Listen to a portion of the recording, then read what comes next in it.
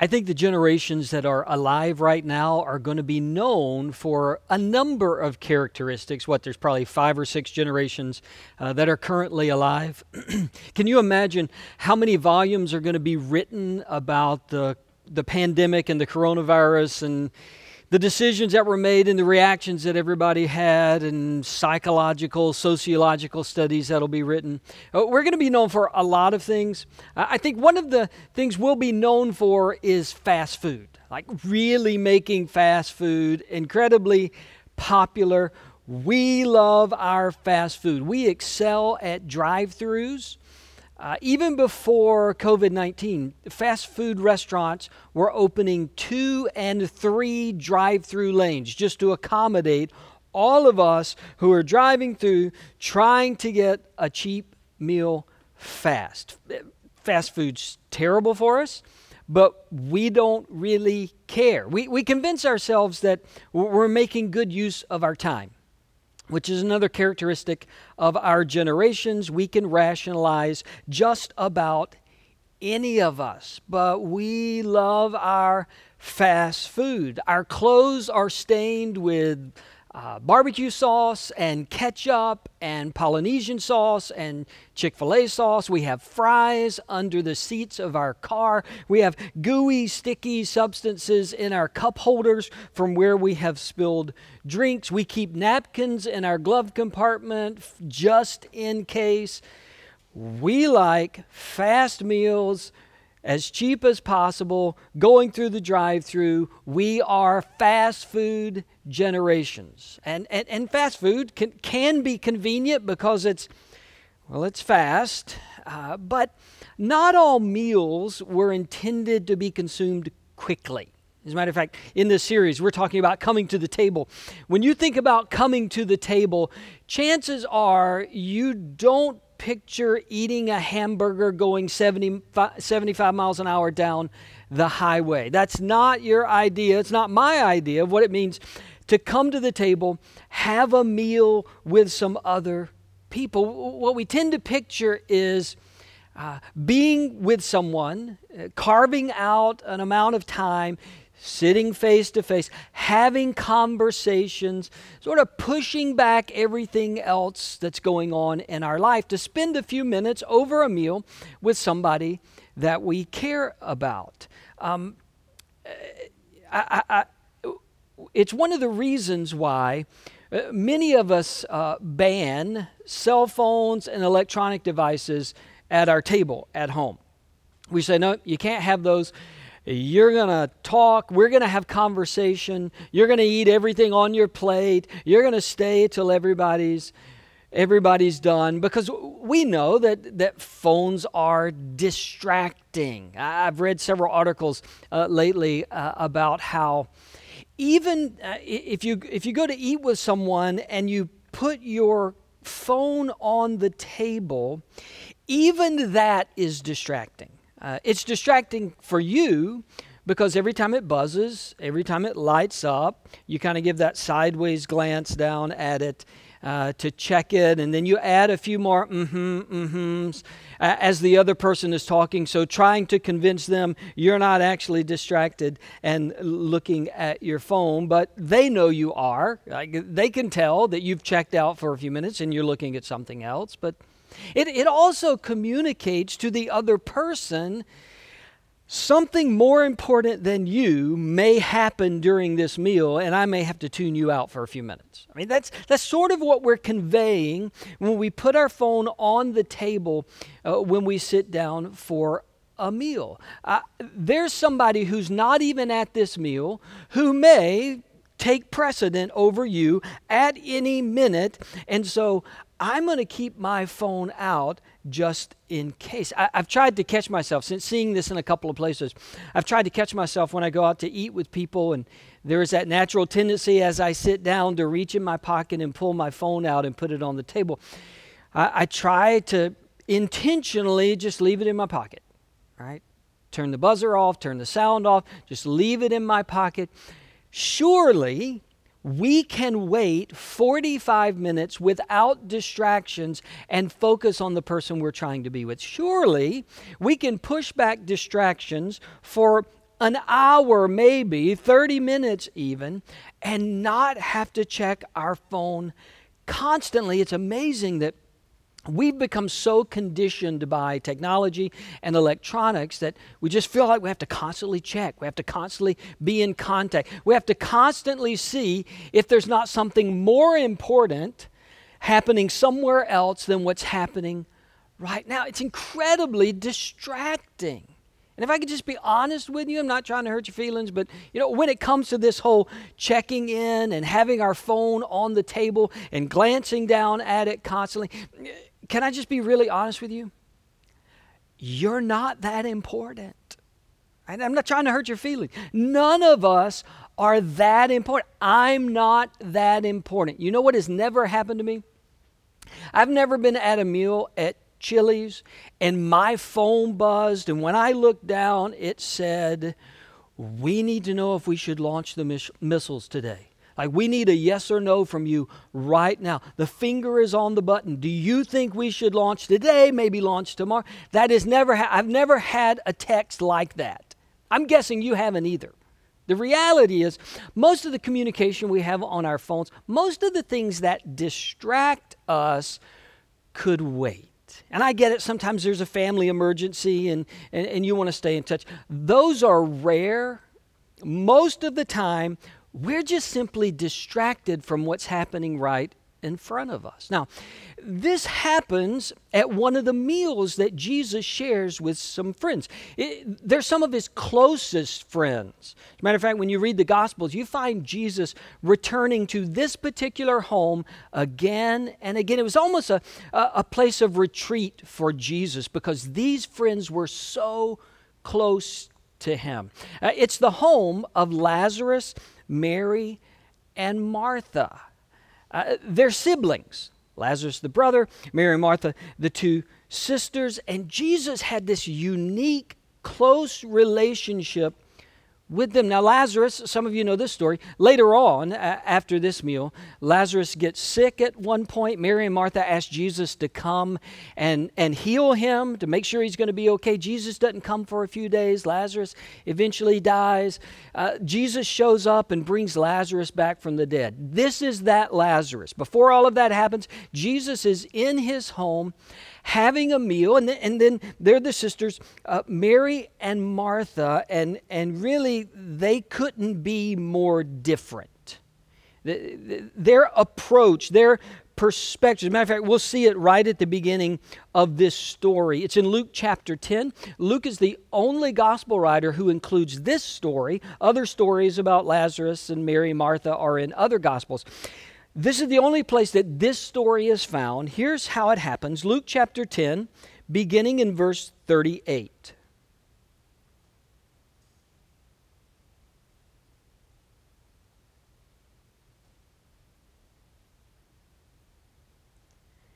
As Jesus and his disciples were on their way, he came to a village where a woman named Martha opened her home to him. She had a sister called Mary, who sat at the Lord's feet listening to what he said.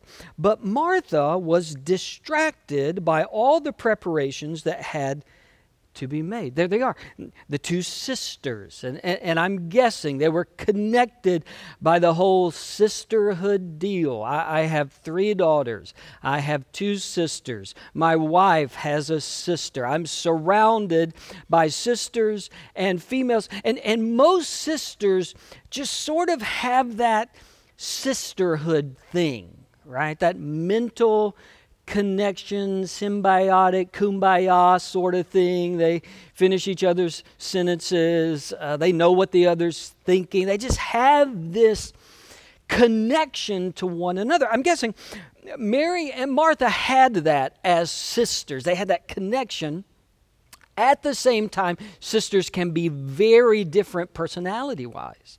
Right? I'm always amused by personality profiles that try to attach specific personality labels to biblical characters. I think that's kind of silly, but we do see personality traits emerge in the stories in the Bible. We find that for Mary and Martha. Mary appears to be rather contemplative, kind of in her head a lot, all up in her feels a lot. She seems to process things. She seems to like being still, like being quiet. In a later story in John chapter 12, this is the Mary. Jesus is at their home again, and she anoints Jesus' feet with perfume. Just quietly, kind of slips in, anoints his feet with perfume. This was Mary, kind of that contemplative, thoughtful person. When Jesus first arrives after Lazarus has died, Mary can't even bring herself to leave the house. Like, her grief is so heavy. She's processing everything that's going on in her life, the loss of her brother. What are they going to do next? And Mary just stays in the house.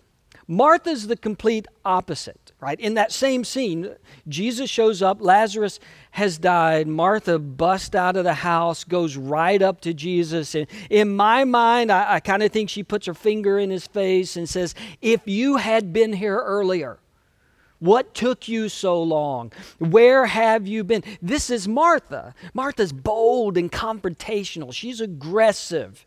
She's assertive. That's the kind of the difference between the two. Jesus is going to heal Lazarus, and he says, I want you to move the stone from the tomb. And Martha speaks up again and says, Jesus, you probably don't want to do that. Like, it's going to smell really bad in there. We find Martha often confronting even Jesus. We find Martha giving the Son of God recommendations, suggestions. You don't want to do that.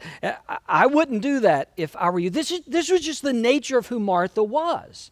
She was upfront. She was action-oriented. She was a doer. She got things done when something needed to be done. Martha was one of those people who could see what needs to be done, and then she would go do it. In the story that we're reading here from Luke 10, Martha's in the kitchen. Right? She's making sure dinner's ready. She's making sure everybody's glass is filled. She's bringing extra appetizers. She's cleaning up the carpet. In the story of where Mary anoints Jesus' feet with perfume, Martha's doing the same thing. She's checking on everybody. She's bringing out the appetizers. She's serving everybody. Martha was a doer. We need doers. Like, we need people who are aggressive and at times in the right way confrontational. They speak their mind. They see what needs to be done, and they go do it. This was a great part of who Martha was. That wasn't the problem. Her personality wasn't the problem. Her nature, the way she went about things, wasn't the problem.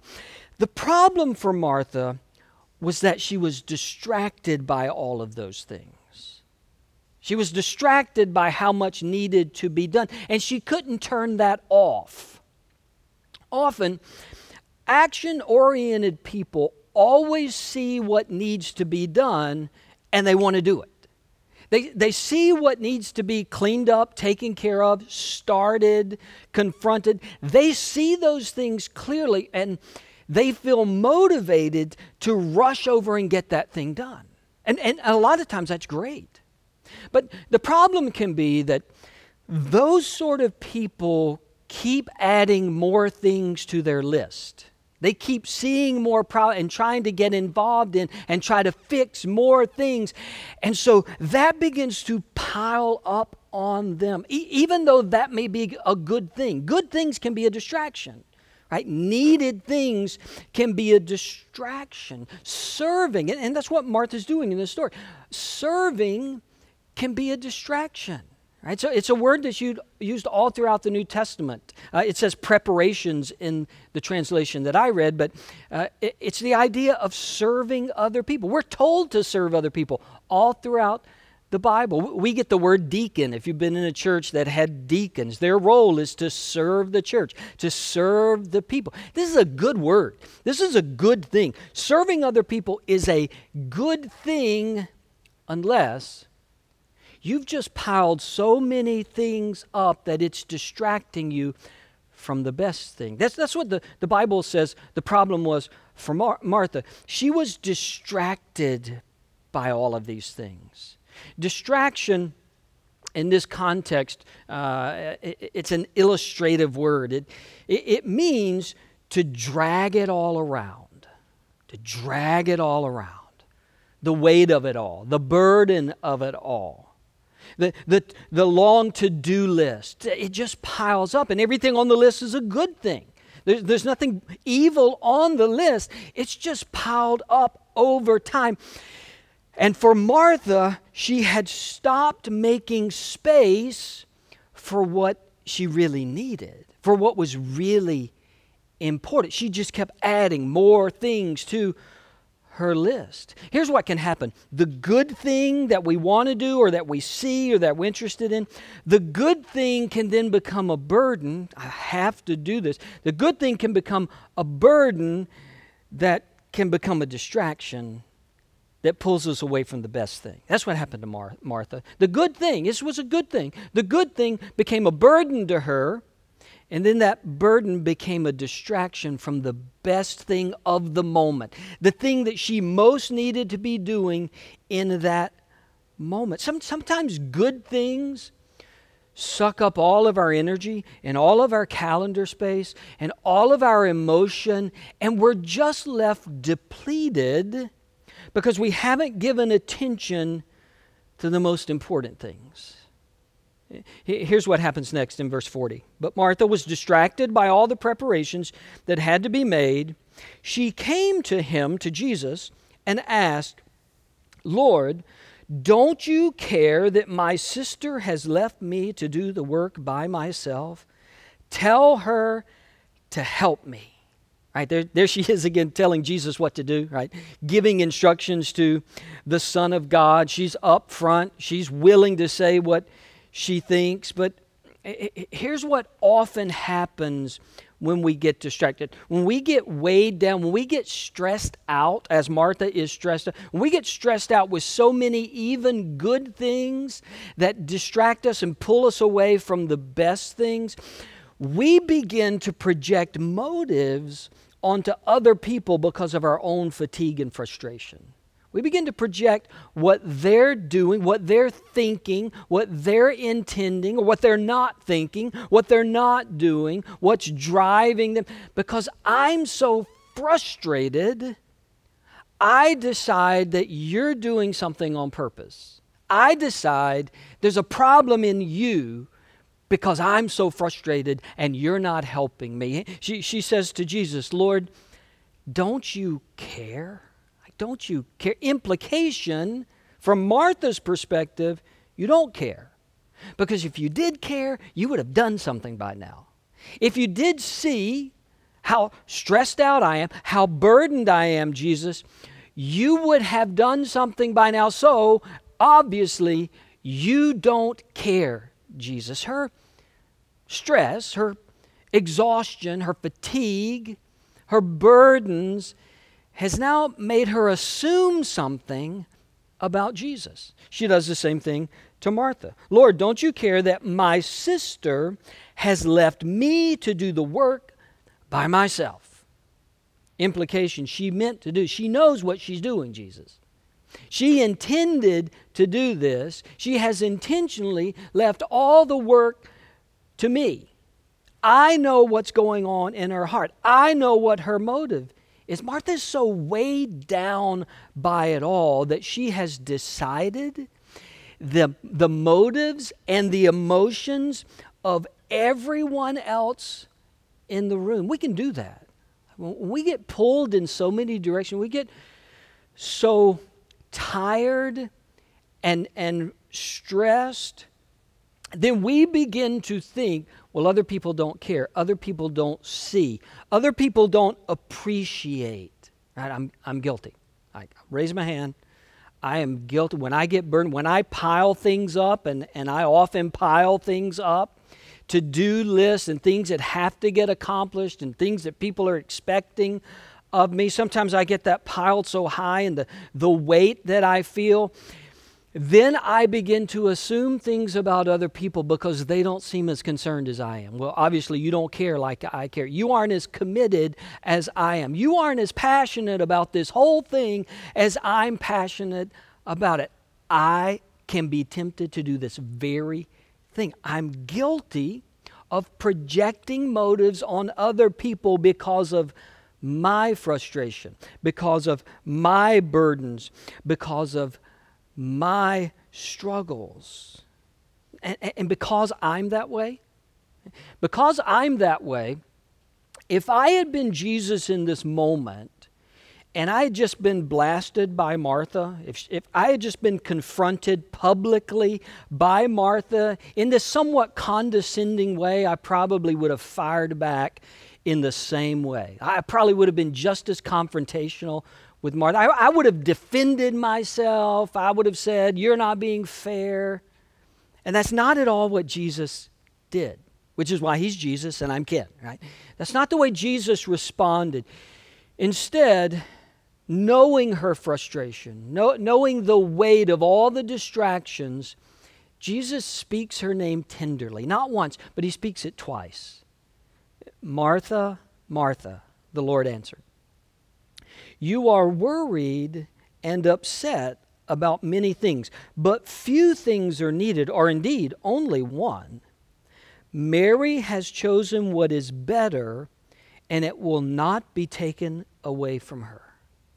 That the tenderness of Jesus had a way of diffusing volatile situations, right? Just the compassion that he had.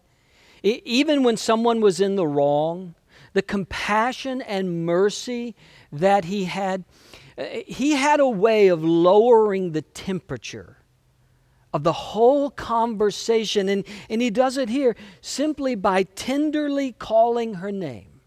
"I know you're frustrated. I know you're discouraged."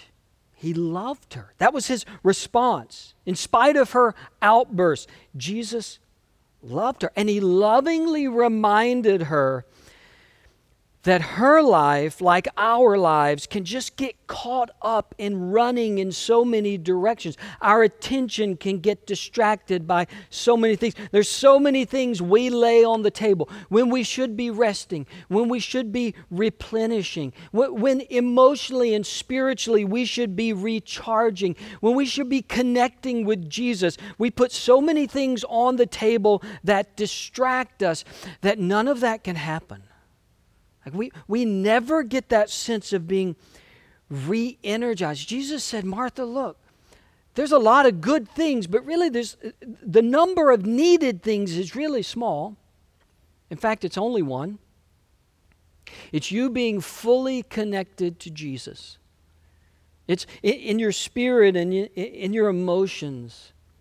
You being fully focused on Jesus, not pulled away by all of these other things." Jesus said to Martha, "You are worried about many things." And I wondered as I was reading the story this time, was it more than just preparing dinner? And maybe Jesus knew that Martha brought a whole lot of other things to dinner that night. It wasn't just the appetizers and the cooking and the clean. That was the flashpoint. That's what pushed everything over the edge. But when Jesus says, "You're worried about many things," maybe Jesus knew there's a whole lot of things that have happened in Martha's life this week, this month. There's a whole lot of things that are building. This is not just about dinner. You are worried about many things. Just sit here. Just be still. Just connect with the person that's right in front of you, which was Jesus. Just be present. Just be right here. It's maybe a little difficult for us to understand the cultural implications, countercultural implications of this moment. In Jesus' day, women really weren't learners. They weren't disciples. They weren't educated most of the time. Their place really was serving in the kitchen. I mean, in some ways, Martha's actually right according to culture. Mary, our place is over here. Our place is not sitting and learning from the rabbi. Our place is not sitting and learning from the teacher. And this is one of many places where Jesus just kind of flips things around at a meal, because Jesus essentially says to Martha, look, your role is not just to make sandwiches. You're a disciple just like anybody else here. I want you to learn. I want you to grow. I want your spirit to be encouraged. I want you to take this personality that you have, this doer, and I want you to use it for the kingdom of God. Jesus is breaking down gender barriers in this moment with Martha. Come close. Push away the distractions. Be with Jesus.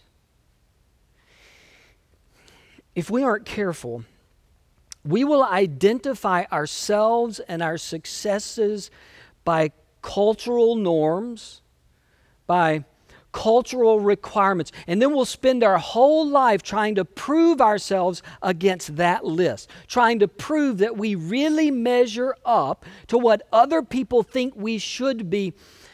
And Jesus is speaking into that and saying, look, that may not be a bad thing, but what's most needed is that you're connected to me.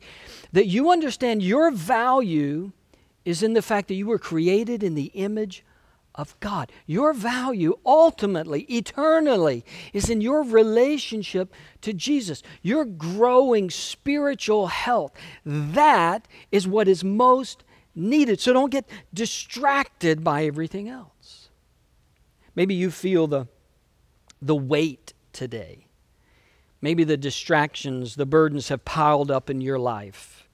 Maybe there's a lot pulling at your attention. If you were honest, if your life was a table, there'd be phones all over it, lighting up and buzzing, trying to pull you away from the rest, from the spiritual depth, from the spiritual refreshing that God most wants to give to you. The table reminds us that Jesus has called us to be with Him, to push back the things of this world, to push back those things that are weighing us down, stressing us out, and pulling our attention away, and just be with Jesus. Look, we live in a time when there are many things to distract us right now. There are many issues that distract us, and it's not wrong to be knowledgeable of issues. Politics is pulling at us. I mean, this is a good time just to weigh the things that we're giving mental space to, the things that we're giving emotional space to, the things that we're giving calendar space to. What's encouraging us? What's building us up? What's reminding us of the value that Jesus sees in us? And what's weighing us down? What's weighing us down? Maybe it's time to come to the table with Jesus and just push all of the distractions aside. Maybe there's some things in your life, as I've realized there are some things in my life recently. They're not terrible things. They're not sinful. They just need to go. They just need to get pushed back. They need to come down the priority list so that my soul will be healthy. So that my soul and my mind can be refreshed because of Jesus. If you're weighed down by many things, Jesus calls your name today. He says, just be with me. Just push those things back and focus on your relationship to Him. God, thank you that in a busy, distracted, stressful world that we live in, Jesus calls us to the table. And I think Jesus would say, don't put your cell phone on the table. Turn it off. No electronic devices. Nothing to pull you away. Nothing to distract you. Just be. Just be reminded that you're created in the image of God. You are eternally valuable to the Jesus who loves you and died and rose again for you. Don't let the weight and distractions of this world pile up on you. Be with Jesus. Accept His encouragement. Focus on growing in Him. And if necessary, push back those things that are weighing on your heart. In Jesus' name, amen.